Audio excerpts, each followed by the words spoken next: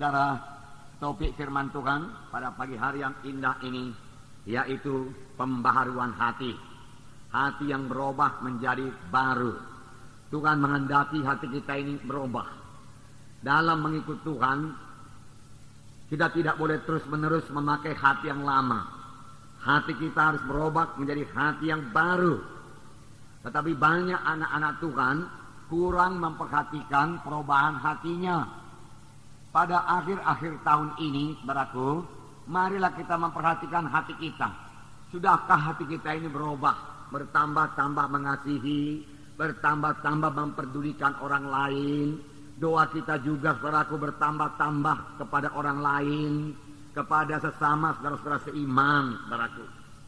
Sudahkah hati kita ini, saudaraku, bertambah-tambah sabar, saudaraku, bertambah-tambah murah hati, bertambah-tambah tidak cemburu, bertambah-tambah tidak mementingkan diri sendiri, dan tidak sombong, saudaraku, dan lain sebagainya, sebagai yang tertulis dalam buah roh itu, dalam Galatia 5, saudaraku.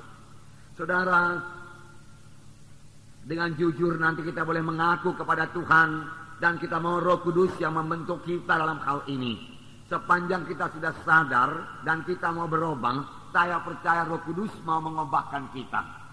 Tetapi banyak anak-anak Tuhan, saudaraku, hanya mengejar karunia-karunia Roh Kudus. Sebab karunia Roh Kudus itu luar biasa. Karunia Roh Kudus itu, saudaraku,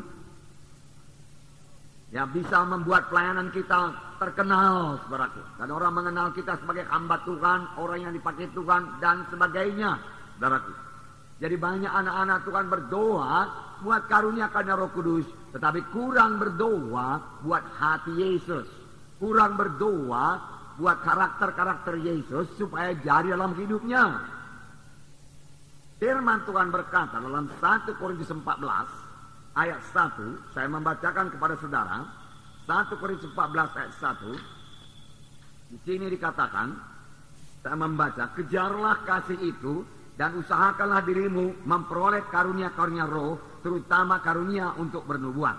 Kejarlah kasih itu. Usahakanlah dirimu beroleh kasih itu lebih dahulu. Kemudian usahakan lagi dirimu beroleh karunia-karunia roh, terutama karunia untuk bernubuat. Jadi yang pertama, saudaraku, yaitu mengejar kasih. Kasih yaitu soal hati. Karunia-karunia roh itu soal kuasa. Kasih itu, saudaraku, soal hati. Hati yang mengasihi, hati yang tergerak oleh belas kasihan. Kejarlah itu, Tuhan berkata. Itulah dia hati Yesus. Hati yang murah hati Yesus, saudaraku. Hati yang mengampuni, itulah hati Yesus. Hati yang tidak cemburu, itu hati Yesus, saudaraku. Kejarlah itu, Tuhan berkata. Tidak cukup kamu hanya mengejar karunia-karunia roh saja. Berdoa buat karunia-karunia roh. Urapi saya, Tuhan. Pakai saya luar biasa, Tuhan. Teguhkan pelayanan saya dengan kuasa dan tanda ajaib, Tuhan. Oh, banyak sekali doa anak-anak Tuhan demikian. Tetapi rupanya firman Tuhan berkata, itu semua memang tidak salah. Tetapi firman Tuhan berkata, kejar lebih dahulu kasih itu. Sesudah itu, mintalah kuasa itu. Mintalah karunia-karunia rohani. Tidak ada salahnya, Tuhan berkata. Tetapi kamu juga harus memiliki buah-buah roh. Harus memiliki buah roh. Harus memiliki kasih. Kasih dalam hati kita. Saudaraku, sesudah kita jatuh kepada dosa, hati kita sebenarnya mengasihi diri sendiri. Tanya lagi mengasihi Tuhan dan mengasihi sama manusia sebagaimana yang dimaksudkan Tuhan. Tetapi kita sudah banyak mengasihi diri kita sendiri. Oleh sebab itu kita perlu berdoa supaya Tuhan mengubahkan hati kita lebih dahulu. Menjadi hati yang baru. Menjadi hati yang mengasihi. Hati yang suka menolong. Hati yang suka kebaikan orang lain. Hati yang tergerak oleh belas kasihan melihat jiwa-jiwa berdosa atau jiwa-jiwa keberatan. Bagaimana Tuhan melihat seorang yang sakit kusta yang berdoa kepadanya. Tuhan, jika engkau mau, engkau sanggup menyembuhkan aku. Firman Tuhan mengatakan bahwasanya pertama-tama hati Yesus tergerak oleh belas kasihan. Lalu dia mengulurkan tangannya dan menyembuhkan orang tersebut. Dalam perumpamaan orang Samaria, ada seorang yang turun dari Yerusalem ke Jericho. Dia dirampas oleh penyamun-penyamun, memukulnya, meninggalkannya hampir mati. Lalu lewatlah seorang imam, dia melihatnya, hatinya tidak tergerak oleh belas kasihan. Dia punya kedudukan dalam gereja. Dia dihormati dalam gereja, saudaraku. Dia orang yang beragama, saudaraku. Tetapi hatinya tidak tergerak oleh belas kasihan. Tidak tergerak untuk menolong. Dia melihat, dia melewatinya saja, saudaraku. Kemudian datang lagi seorang Lewi. Yang juga orang beragama. Terkenal, saudaraku, memegang hukum Taurat, saudara. Tetapi hatinya masih hati yang lama. Dia lihat orang yang dirampas itu. Kemudian dia lewati, dia berjalan lalu, saudaraku. Saudara, kemudian lewatlah seorang Samaria yang kelihatannya tidak sebagai orang yang beragama. Akan orang mengatakan itu orang kafir. Tetapi dia memiliki hati yang baru, hati yang mengasihi. Ketika dia lihat orang yang dirampas itu, hatinya tergerak oleh belas kasihan. Hatinya tergerak oleh belas kasihan. Dan tidak sampai di situ saja. Hati yang tergerak oleh belas kasihan ini diteruskannya kepada tindakan. Tindakan kasih, perbuatan kasih. Dia datang kepada orang tersebut. Kemudian dia bersihkan luka-lukanya. Dia balut luka-lukanya. Kemudian dia angkat ke keledainya. Dia bawa ke rumah tumpangan. Kemudian dia berkata, uruslah orang ini baik-baik. Ini 2 dinar. Nanti kalau kurang, gua atau kembali kutambahi lagi. Pokoknya dia engkau urus baik-baik sampai dia bisa sembuh. Sampai dia pulang ke kampungnya. Bahkan dia tidak mengharap balasan apa-apa. Saudaraku, itulah dia hati Yesus. Saudaraku, itulah dia karakter Yesus. Saudaraku, itu yang perlu kita miliki. Saudara, memang kita perlu kuasa. Perlu. Tanpa kuasa juga tidak bisa melayani. Saudaraku, tetapi lebih penting hati ini. Hati yang berubah. Hati yang mengasihi.